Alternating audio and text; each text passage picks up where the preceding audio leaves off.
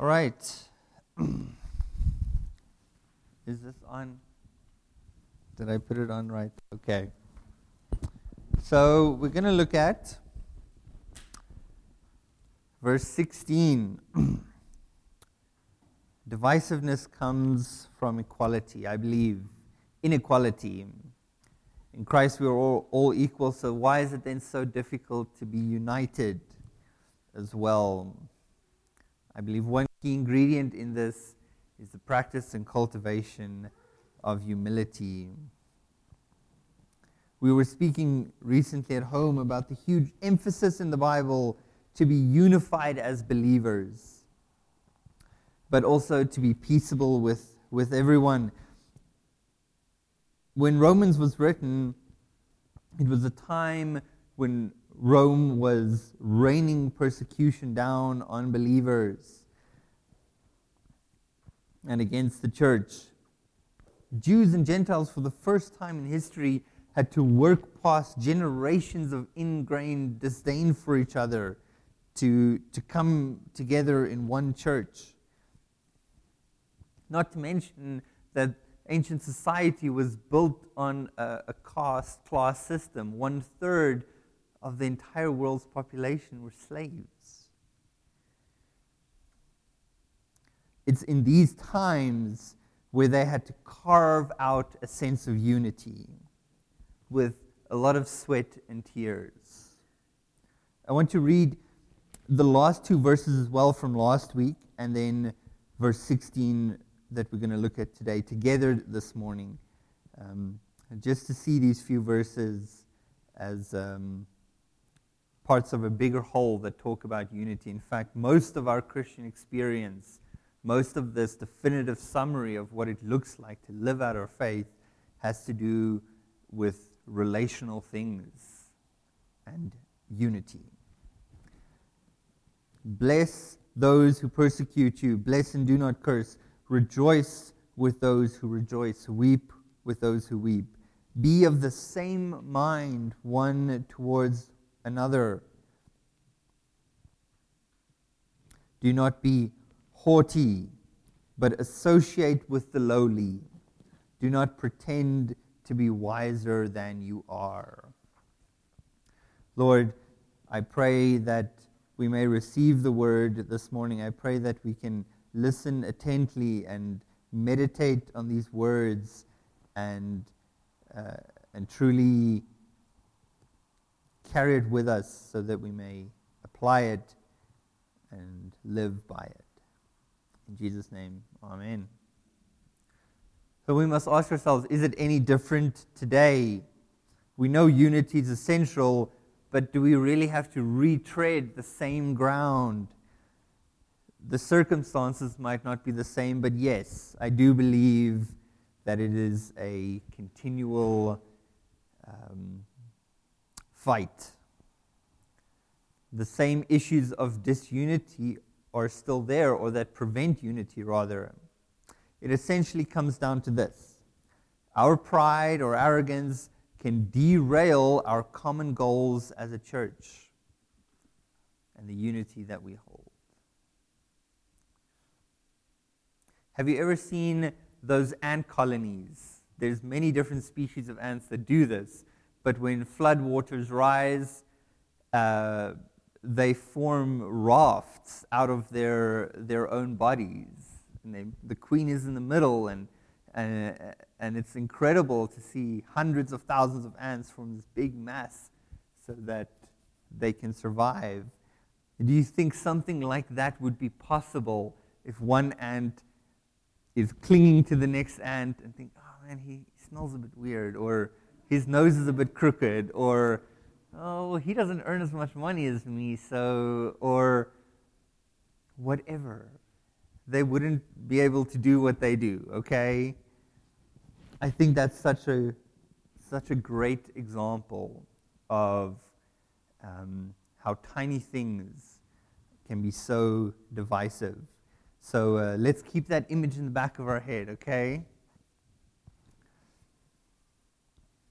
As we continue to look at the summary of our Christian experience, how we live out our faith In verse 16, we are confronted yet again by an exhortation to unity.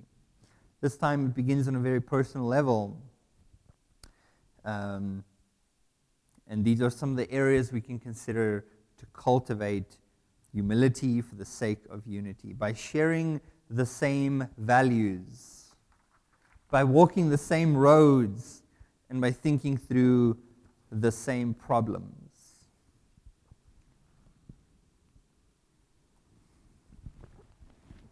So let's consider the first part of the 3-sentence verse. It says, be of the same mind one towards another. The fact is, as a church, we are joined by the hip in a metaphorical sense. If we don't have the same values as well as the same goals, I believe there will be divisiveness. Let me give you an example, and we'll go back to the 3-legged race, okay? Let's say 2 people are now, their legs are tied together in the middle, they're going to do a 3-legged race, okay? But the one is much fitter than the other, okay? And let's say it's not a straight road to the goal. They both have the same goal. Let's say there are several paths they can take to reach the goal, okay? So the fitter guy suggests, let's go this way, it's the shortest way, but it's filled with inclines and steep things that really test the person's endurance, okay? And so he gets dragged along, and they arrive, but the unfit guy is barely alive, and the fit, why didn't you pick up the pace, man? You're dragging us down. What's going on? They have the same goal, but there was an inconsideration there. They were not of the same mind. Let's take that example further, okay? Because there can be issues on both sides. Very literally, okay? I'm not allegorizing it yet. Just think about the example in front of you. The fit guy is afraid of the dark, afraid of confined spaces, okay? So the unfit guy says, this road is straighter, but you have to go through a dark tunnel to get to the end. And now this one's pulling this way, and this one's pulling this way, and they're not getting anything done. What does it mean to be of one mind? To have not only the same goals, but take into account or value each other's weaknesses as well as each other's strengths. Let's make a compromise. Even though this third way might be the longest way, there's a few inclines, yes, but it's not as bad as that one.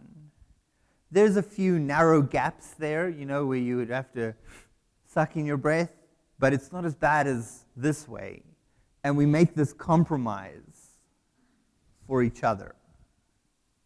So you'd be out of breath a little bit when you get to the end, and you'd have to have gone through a few narrow pieces. But because we share the same values, we got to our goal in unity. This is like the church.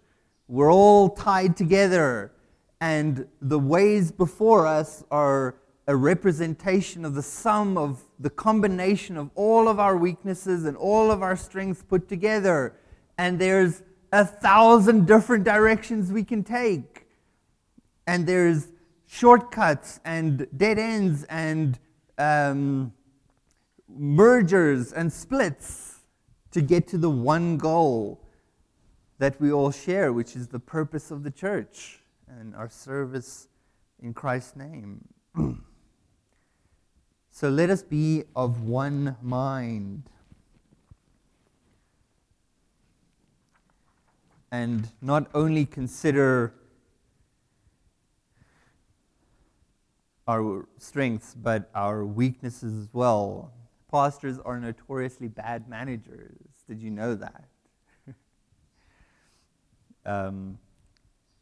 We can set up a ministry and get people excited, but don't ask us to schedule a meeting once a month. We'll lose track.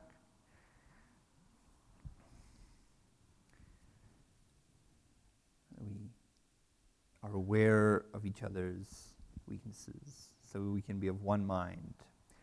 1 Corinthians chapter 1 verse 10 corroborates this idea. It says, "Now I ask you, brothers, by the name of the Lord Jesus Christ, that we all speak in agreement, and that there be no divisions among you, but be perfectly joined together in the same mind and the same judgments." In other words, the same decisions. It's been my hope for this church, and trying to get as much feedback as possible so that I'm not making decisions independent of the church's needs and your concerns.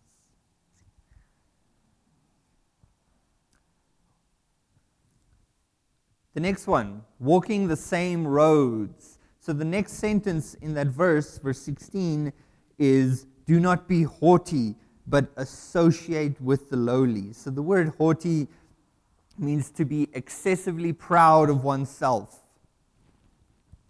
Vanity and arrogance could both be side effects of this sin.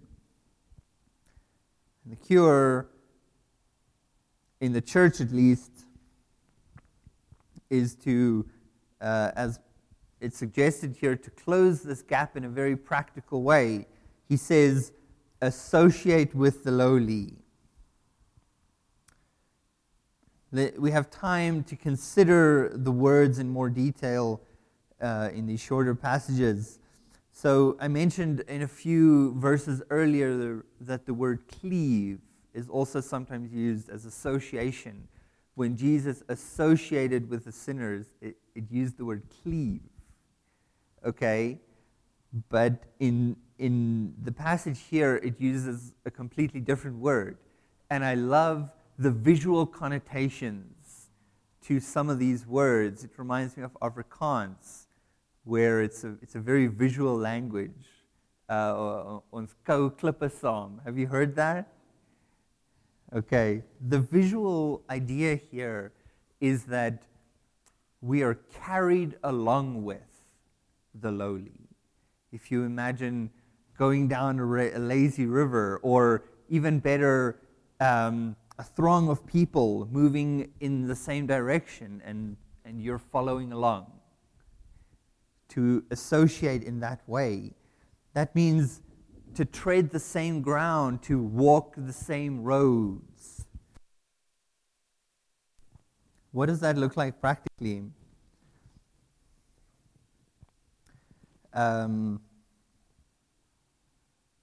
Let's say you only shop brands. You don't buy clothing at Pick n Pay or Pep. Or you only shop brands. But everyone else in the church doesn't. We're Pick n Pay clothing people. And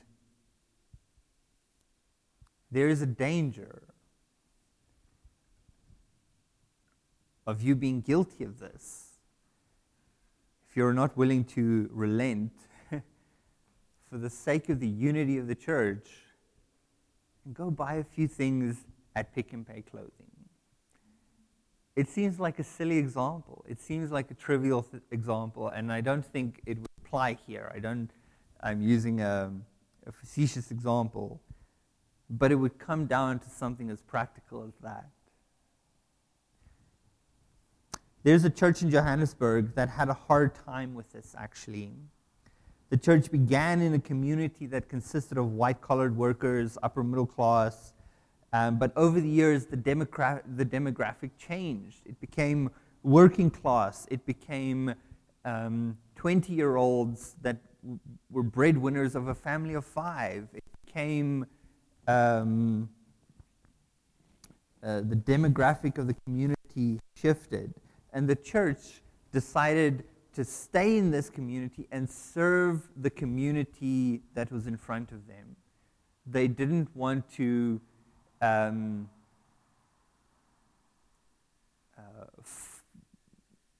serve a community that didn't exist in their community anymore, so they changed the way they did some of their ministries to better serve the working class that were now attending their church.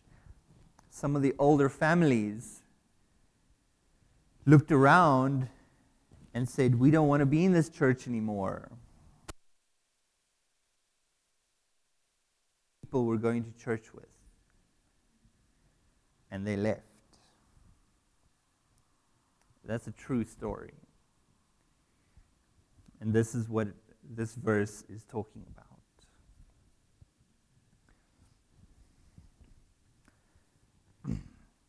The third thing, thinking through the same problems. It says, do not pretend to be wiser than you are. Some other translations would say, do not be wise in yourself. From the context, I don't think it's drawing a line to verses like, lean not on your own understanding. That's true. I do think, though, it's more referring to verses like what we find in James 3, verse 13. Let me read it. Who is wise and understanding among you? Let him show his works by his good life in meekness and wisdom, in humility and wisdom. James 17. But the wisdom that is from above is first pure, then peaceable, then gentle, open to reason, full of mercy and good fruit, without partiality and without hypocrisy. So it's no coincidence that wisdom is mentioned here. You know that saying of the tomato, knowledge is knowing that a tomato is a fruit. Wisdom is not putting it in a fruit salad. You know that? It's true. It's more talking about common sense. Biblical wisdom is always, in this case as we read in James, is defined by its relational values. Wisdom is seen when we interact with other people in these ways. And it says humility, and it says without partiality. So when we read in verse 16, do not be wise in yourself, it fits perfectly there, and it makes sense that it's there.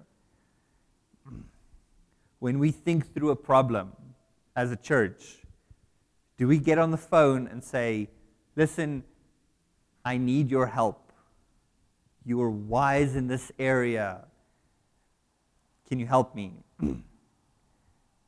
When we think through a problem, do we sit down together and discuss it? Do we say, no one person can do this alone? We need our collective wisdoms, and we need to lean on each other to get this done. I'm not wise when I say that I don't need any help.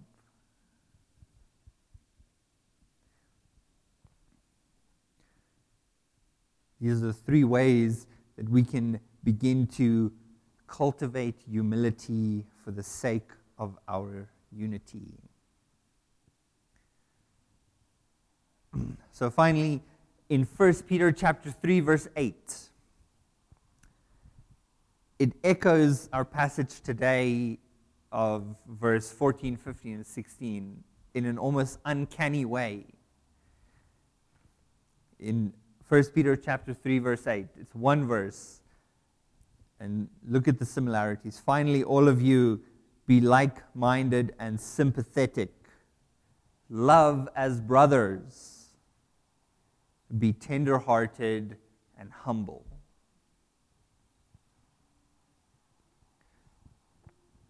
This morning, take this verse home with you Compare it to Romans 12. Meditate on it. Think about in what ways we can grow the unity of this church.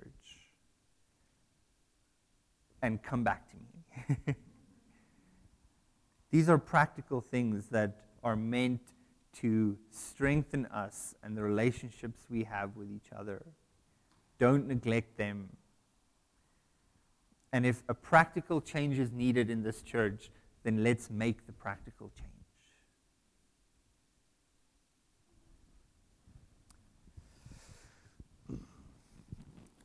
Dear Lord, we are so thankful for your love, for your example, and for your grace. We cannot do anything in our own power, Lord, even cultivating humility. We are so bound with pride. I pray that you may help us wrestle with it and may help us strive to be more humble, to be more peaceable, to see the reason and understand our fellow Christian, to find a middle ground so that we may go from there. In Jesus' name.